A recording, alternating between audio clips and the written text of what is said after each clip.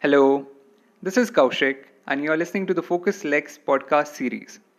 In this series, we are going to interview ILS alumni and ask them questions about learning law while at college, career opportunities available after graduation, and what students can do to get jobs. Today, we have with us Chani Chawla. Chani completed a 5-year course from ILS in 2017.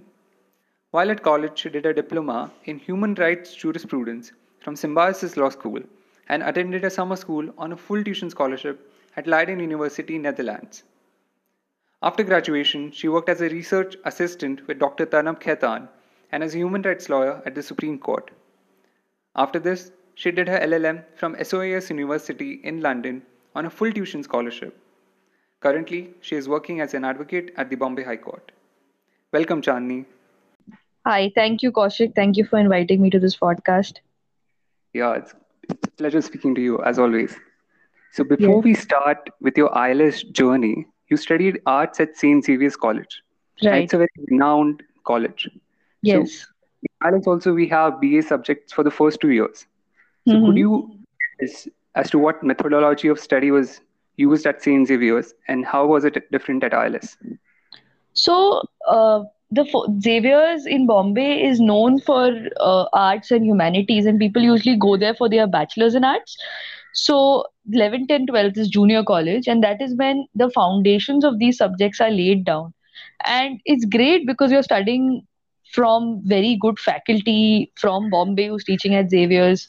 It's so good that their own textbooks are prescribed as reading for the class. So, for example, I studied history from a professor who wrote the textbook. I studied sociology from a professor who wrote her own textbook. And it was not just restricted to the syllabus, right? I think that is one major distinction Xavier's had from ILS when it came to the art subjects, that we weren't doing it only to finish syllabus or to cover a certain syllabus prescribed by the university. These professors were genuinely interested in these subjects, and students who pursued these subjects, whether be it psychology, be it economics, be it sociology, saw that they want to make a career in these subjects. So the approach definitely becomes very different. So, as you mentioned right now, that the faculty at St. Xavier's went beyond the syllabus. So, did they discuss their topics of interest, or did they take up topics which were currently in public discussion, in news, and discuss those topics in detail? Obviously, they took up topics which were contemporary, which affected everyone, which were current topics of that time. So they would try to connect these subjects not just from a historical perspective, but from a contemporary perspective, so that these subjects also become interesting for those who don't find it interesting.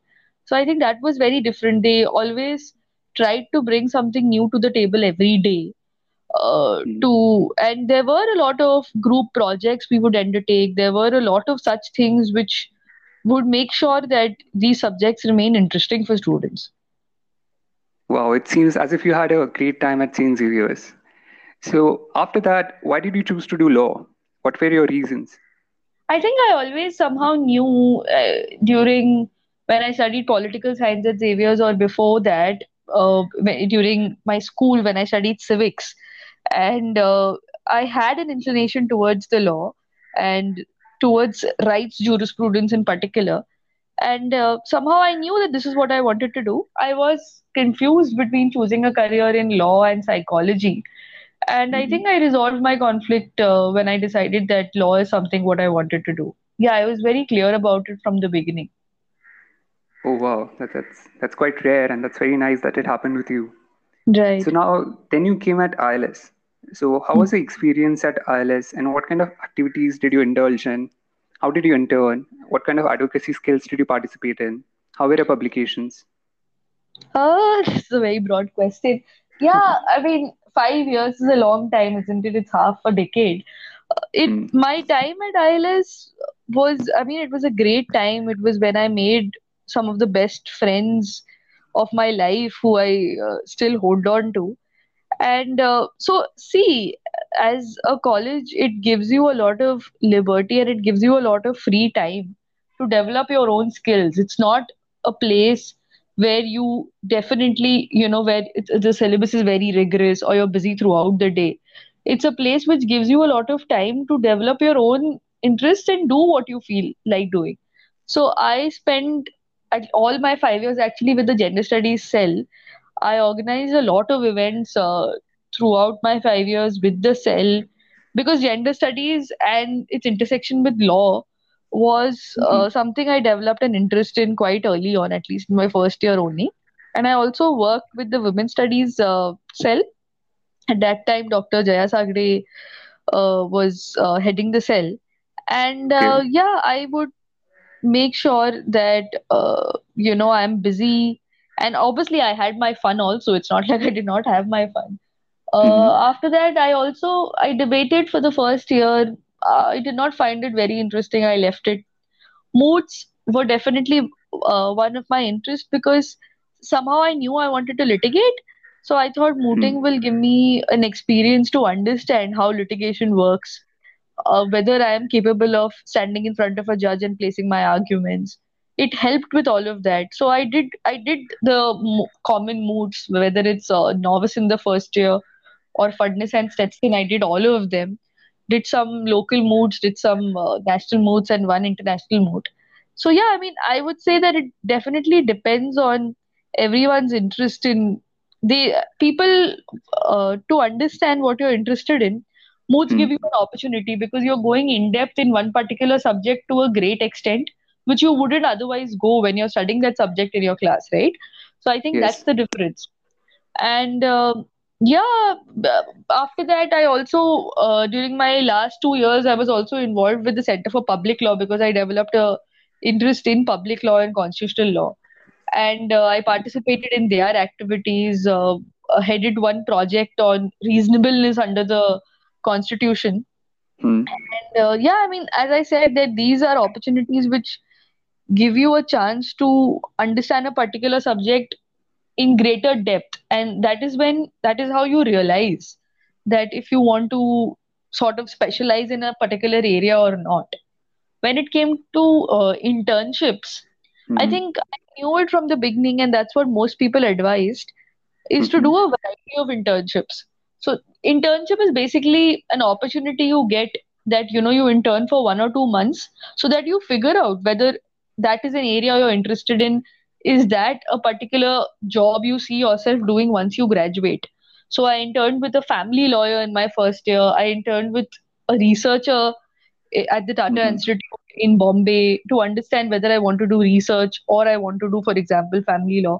Then I moved on. I researched with a constitutional lawyer in Bombay, with a criminal lawyer in Bombay, and another criminal lawyer in Delhi, with a couple of other research organizations in Bangalore. Because I was always confused whether is it advocacy and research what I want to do, or whether it's litigation.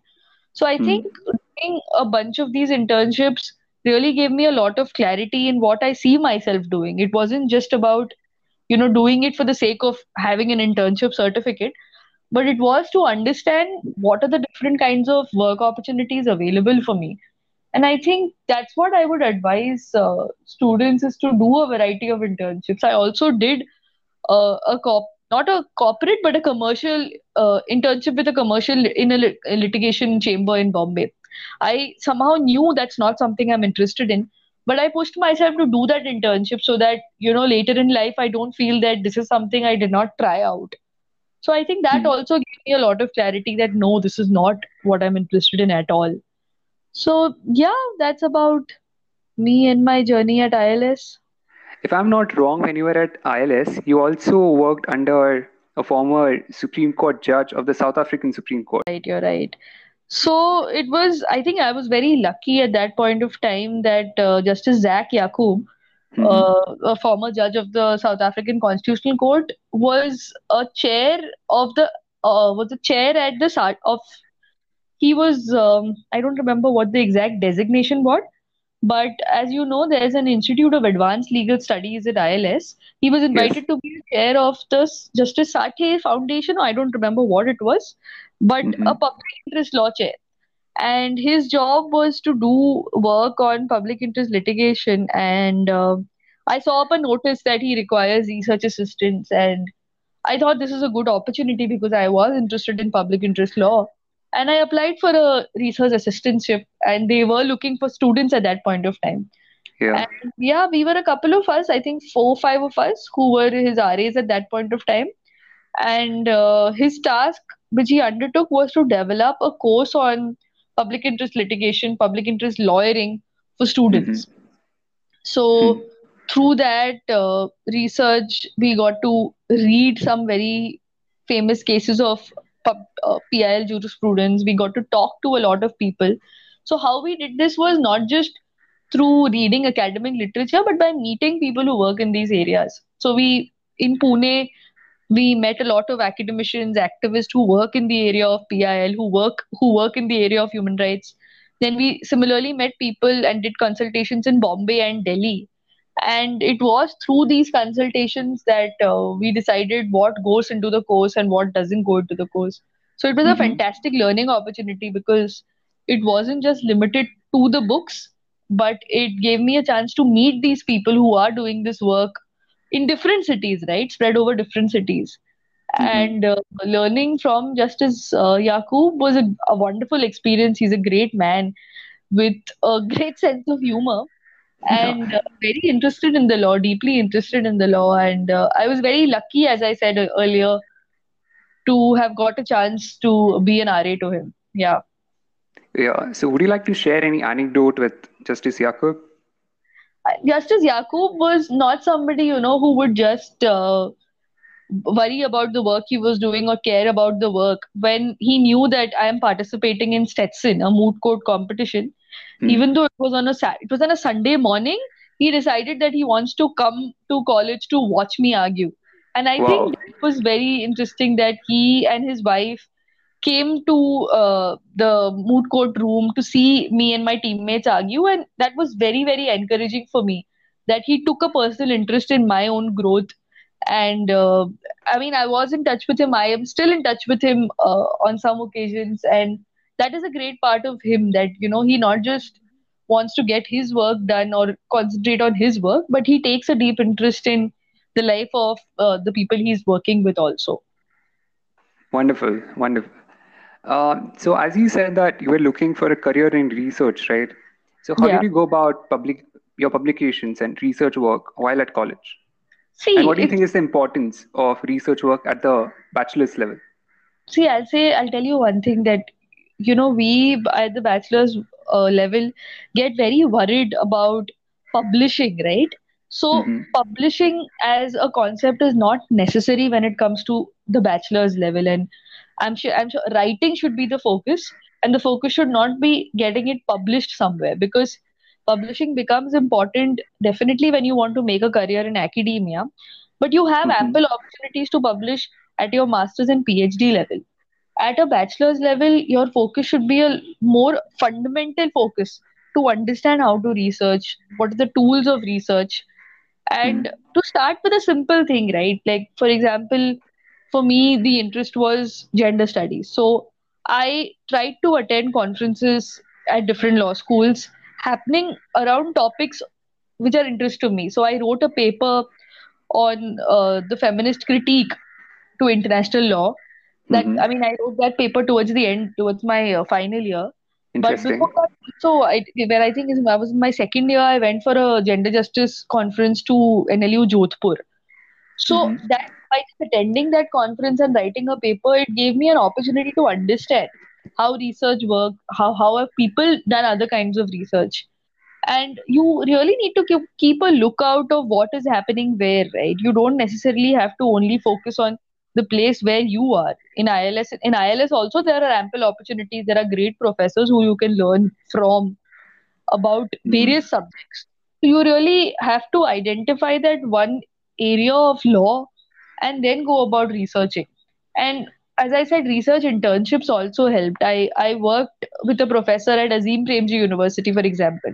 So that Mm-hmm. was purely an academic internship to understand how research works.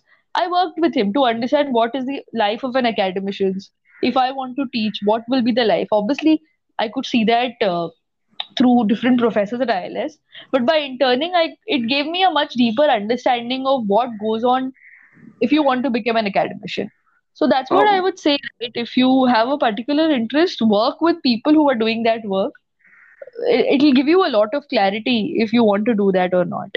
Yeah, this internship with professor at Azim Premji University, was it an right. offline internship or an online internship? No, no, it was an offline internship. I went to Bangalore and I was at the Azim Premji University for a month, Wow. and that's where I interned. Yeah. Okay.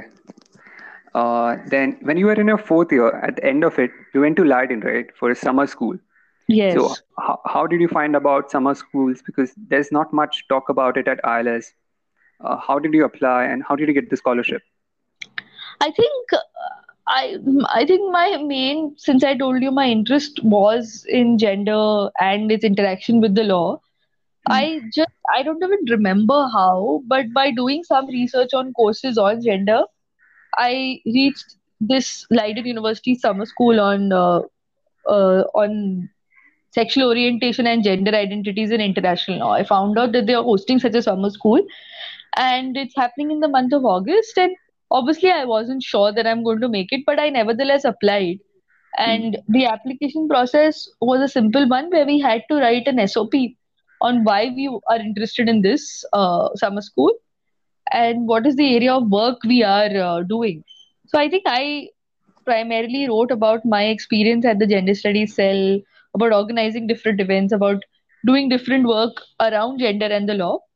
And yeah, I was very lucky that I got selected, and it was actually just me and another girl from India who Hmm. were the youngest participants of the summer school. The summer school did not have anyone who was at their bachelor's level. It mostly had people who were either at their master's level or who were doing their PhD or were teaching somewhere or were a Supreme Court judge of the Supreme Court of Chile.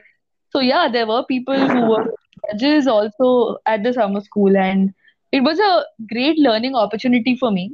And obviously, I wasn't able to afford going to Leiden on my own. I was just a bachelor student. So I had written to them telling them that I will not be able to come unless they offer me a scholarship. So they Hmm. considered that application and they did give me a scholarship, and that is how I was able to attend the summer school. Yeah. Wow. So that's amazing. So after Yeah. that, after you for a year, you decided to pursue an LLM. So how did you Yeah. make that decision? What benefits did you consider? And how did you apply for scholarships? See, I think I did a lot of research before applying for my LLM. I knew somewhere deep down that uh, I wanted to pursue a master's, but that 1 year when I worked after college, that's when I did a lot of research to understand where I want to study. So, firstly, when you want to apply for an LLM, at least Hmm. this is my suggestion that you shouldn't go immediately after college because I feel that a certain amount of experience is needed for you to reach a place to know what you want to exactly study and if you want to study further or not.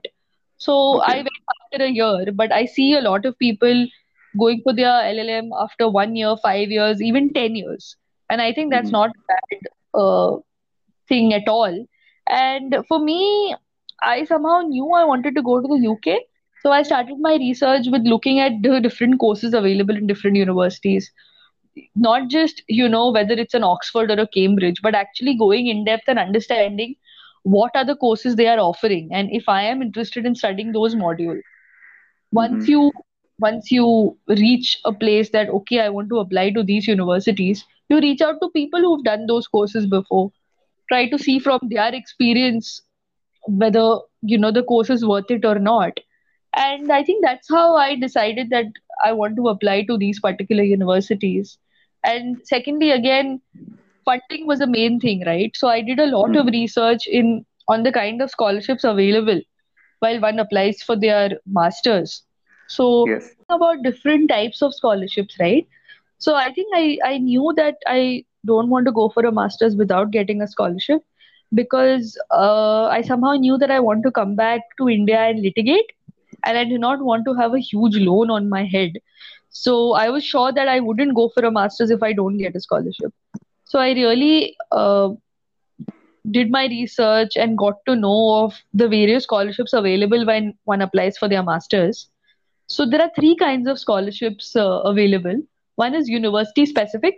So whichever university I applied to, I made sure to check if they offer particular scholarships for that course, or if they are offering particular scholarships for South Asian students, for Indian students, and I applied for those scholarships. So, and then the second type of scholarships are the country or you are going to usually has scholarships. So the UK government has two scholarships. One is the Commonwealth Scholarship, and the other is Chevening Scholarship. And both these scholarships are fully funded, which give you not just your university they don't just pay a university tuition fee, but also give you a stipend and pay for your accommodation. So that was the second type of scholarship I applied to. And the third type was in India, a lot of trusts like the Tata Trust, Inlac Foundation, or Narottam Seksaria Foundation. These are just a few examples. These foundations give out money to students and give out scholarships to students who want to pursue education abroad. So that is the third type of scholarship I applied for, and I think there are these about 20 scholarships in total which I applied for, and I think I was very fortunate to get one of them, which was a university-specific scholarship at SOAS. Hmm. So yeah, that's about the process of applying for an LLM. Yeah, that's wonderful. So you went to ILS, Leiden, and SOS, right? So Yes. what difference did you find in the learning methods adopted by students at these three places, and what ILS students can learn from that? See, I think when one goes abroad for their masters, one realizes that the method of teaching is extremely different as compared to Indian universities. Uh, at least at Leiden and SOAS, the major focus was on reading before class and going to class after having done completed those readings. It's only then will you be able to understand what is being discussed in the class. And I think one thing which was common at both these places was that people who were doing these courses were deeply interested in these subjects, right? So they would make sure that they completed these readings before going to class. So the teaching method was based on you having done a certain number of readings and coming to the class with a certain amount of knowledge. Whereas in Indian universities and in ILS, that is not a method which is being followed. And I really think that beyond just attending the class, people, if students are interested in particular subjects, they should take a step forward and read more in those areas. And the discussion becomes a much more informed discussion if the class has read a certain amount of literature on that subject before coming to the class. Otherwise, it becomes very difficult for professors to have a meaningful conversation. So, yeah, that was the difference between these Indian universities and abroad. So that's really nice. And how did you find the student atmosphere, the kind of discussions you had, especially on contentious topics where there are severe differences of opinions? How did those discussions go? So, see, as I said, right, that when I went for my master's, people from a variety of backgrounds came there. People with varied degree of experiences came there. Somebody who's just completed their bachelor's and somebody who's probably worked for 20 years. Hmm. So the discussions were obviously very, very different because everyone was not speaking from the same experience. People were speaking from different countries with very different experiences. And I think one thing which was done was we all respected each other's opinion. Obviously, discussions were heated because people came with different backgrounds. But I think that's where you learn, right? When you're able to hear the experience of somebody, for example, who's lived in Pakistan or somebody who's lived in America is going to be very different. And True. that knowledge sharing improved and increased because people came with a variety of experience to these universities. Yes. So what happens at campuses usually is that certain identities like say homosexuality is made fun of. Women still continue to face harassment. People from different economic classes do not interact with each other much. And human beings from certain caste groups, created by Manu's fantasy, especially Vedic Aryans and Indo-Europeans, still Mm-hmm. identify themselves as a part of that caste group than as oppressors and follow certain caste customs, which are signs of oppression for others. So, in such a scenario, how could a more inclusive culture, how could it be a more inclusive culture be built on campuses, assuring dignity to all? I think it's a very important question what you're asking, and the basis of this question is creating sensitivity. And I think unless sensitivity is created by the management of the institution, by students, by faculty, it's going to be very difficult to ensure that a university space is an inclusive space. So, for example, I can tell you what they did at SOAS was before we started our classes, they had everyone enrolled in a consent workshop. Everybody had to compulsorily attend a consent workshop where we discussed ideas not just of consent but of gender sensitivity, of sexual harassment, of behavior which is appropriate in class. And Mhm. I think I'm not saying that, because people attended that consent workshop, sensitivity was created for everyone, but at least that spark was ignited and that gave people a chance to think about these things. And I think that becomes very important for Indian universities to adopt. And as I said, it's not just the responsibility of the university, but it's also students to learn about these things, to, I think, identify your own privilege. When you're talking about caste, it becomes very important when you're talking about caste, class, or gender for people to be able to identify their own privilege and then communicate with others. And I think, yeah, you're right. We are very insensitive when it comes to these topics. And, even if a person cannot tolerate homosexuality, that doesn't mean that they go and insult somebody who True. is from that sexual orientation. And I think that is the big distinction. While Mhm. we do say that everyone has the freedom of speech, we should make sure that we are not hurting somebody else's sentiments when it comes to these identities, right? And I think that's what I and a couple of my friends tried to do at the gender studies cell. To create sensitivity on campus was our main motto. And I'm not saying that we did it for the entire campus and we were very successful, but at least we made a small effort. And I think that's what people can do. And that's what students can do to bring on sensitivity on the campus. True. When you consider things like gender differences or differences due to sexual orientation or economic classes, these are hard facts, right? They exist in the Right, society. But things like caste and caste customs, these are creatures of Manu's fantasy. right. So once you are challenging an oppressive structure, like for example the caste structure, don't you think that certain practices need to be called out? Simply because they are a creation of fantasy and they need not be followed?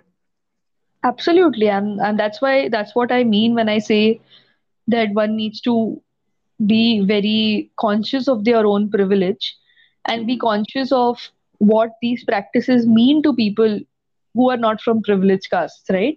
And Mhm. I think it's not a topic which is spoken about much or debated much in colleges. At least in ILS, I am not sure if the caste question was ever raised. I mean, it was raised, but I'm saying it was not a part of the discourse.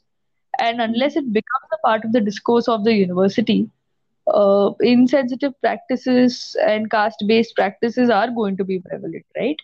Or even when we talk about class, even when we talk about language barriers, a lot of students come from vernacular language barriers to the college. So, and I mean, even though we have English language learning lectures for them in the first few years, like why don't we have moot courts in vernacular languages? Like this is True. another thing which I feel, that why is it only an English speaking audience who can go for a moot? Why don't we, at least in Maharashtra, since ILS is in Pune, have Mhm. Marathi moot court competitions? Because once people move out to the litigation world, at least in Maharashtra, you know that in the lower courts you are supposed to speak in Marathi, right? So why Yes. not have an inclusive culture? I mean, start from that level, that you're not just having a moot court in English, but a moot court in Marathi also, or giving students the opportunity to argue moods in a language in which they are the most comfortable in.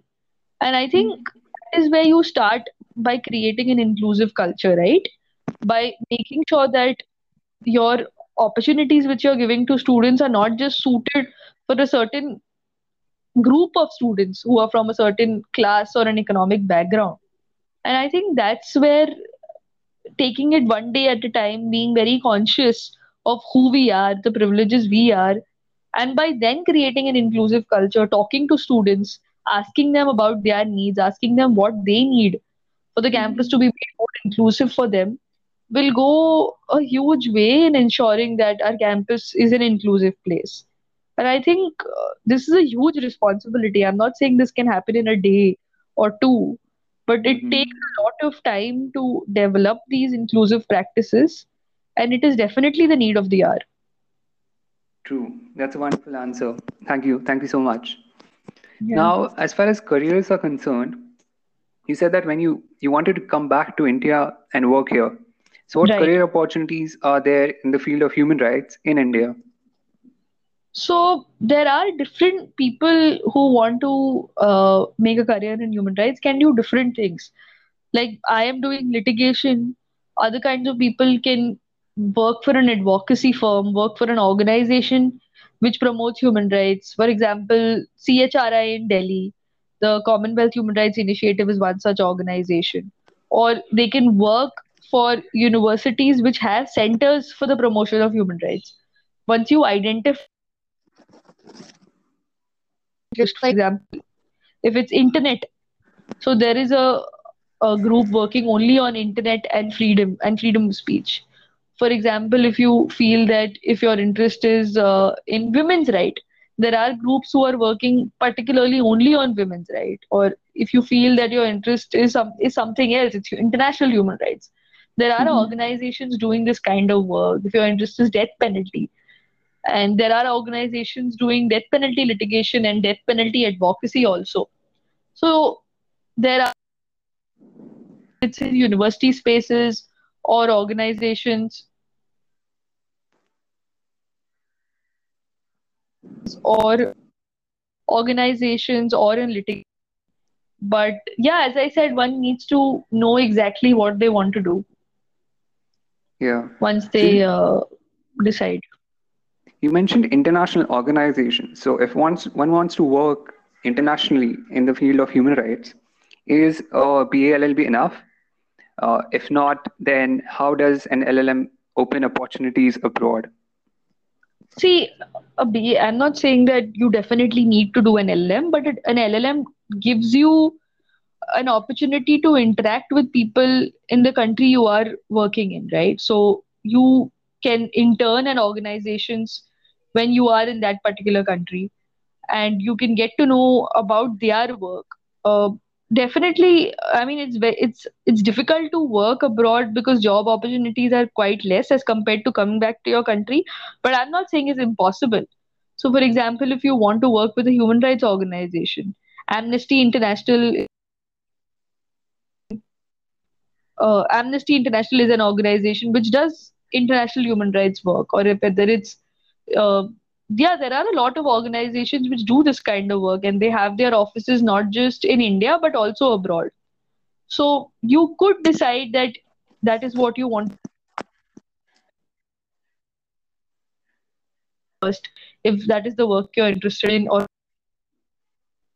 Okay, so you mentioned this various career Human Rights opportunities, Watch right? is an organization which does work all over the world on issues of human rights. You could work or intern with a UN agency and see if that is something you're interested in working on. So yeah, there are opportunities, and one should always keep a lookout for these opportunities and keep applying, even though you feel like, as I said, I wasn't sure I'm going to make it to the summer school, but I did apply, and yeah, I was surprised when I made it.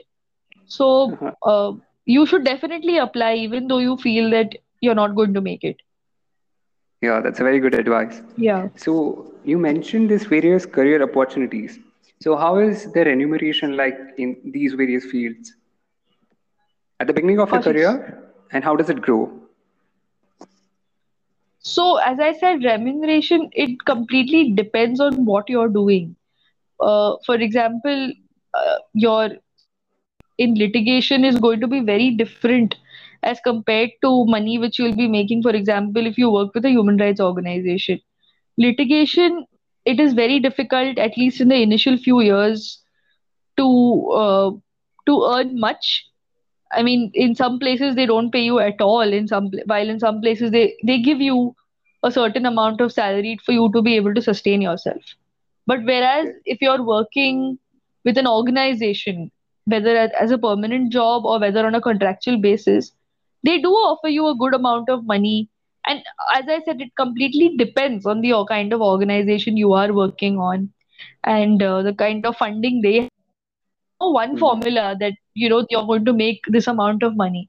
It completely depends on the organization, their structure, and their policies in place.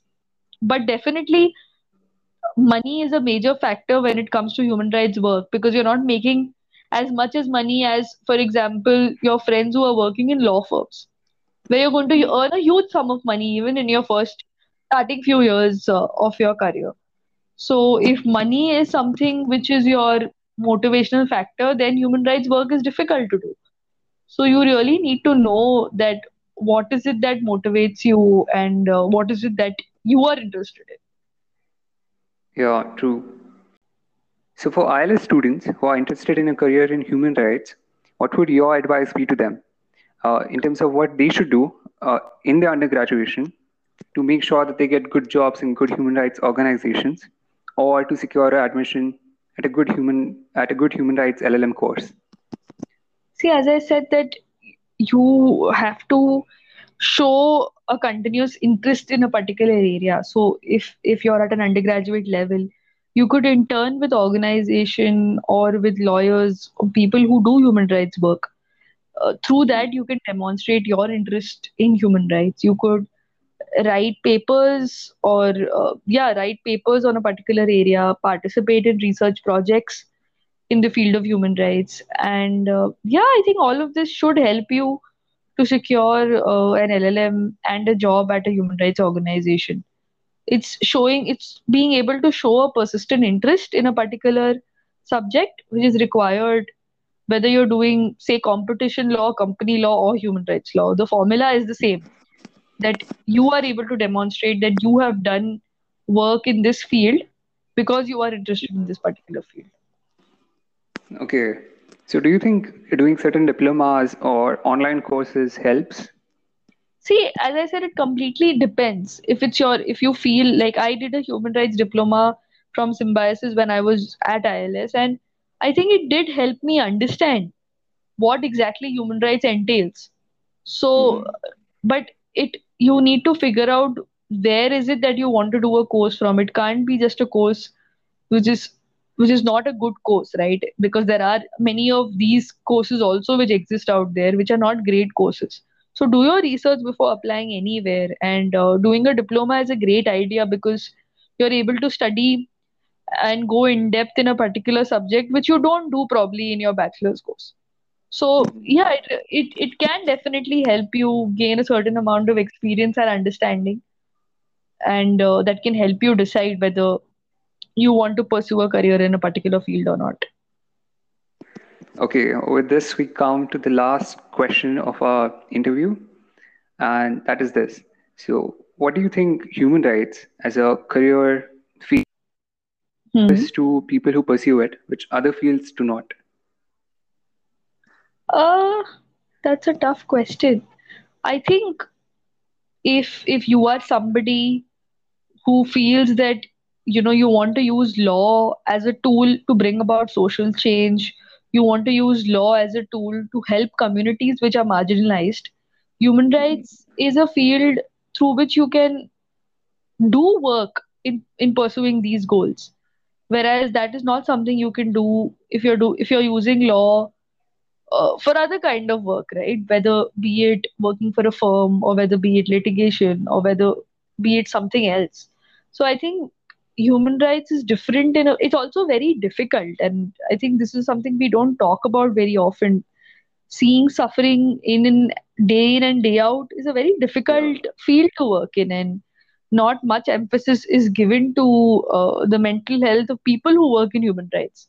And I think, I'm Mm. not saying it's easy at all, but if you want to help people, if you want to make sure that you're using your knowledge and your degree in a way to pursue these goals, I think then this is what you should pursue. And you there are a lot of hurdles, but I'm sure you can overcome them if you are passionate about human rights.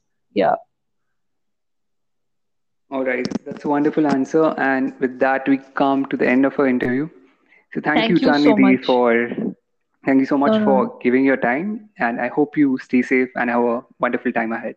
Thank you, Kaushik. Thank you so much for inviting me to this podcast. And I hope you're able to do many more such podcasts with a lot of students.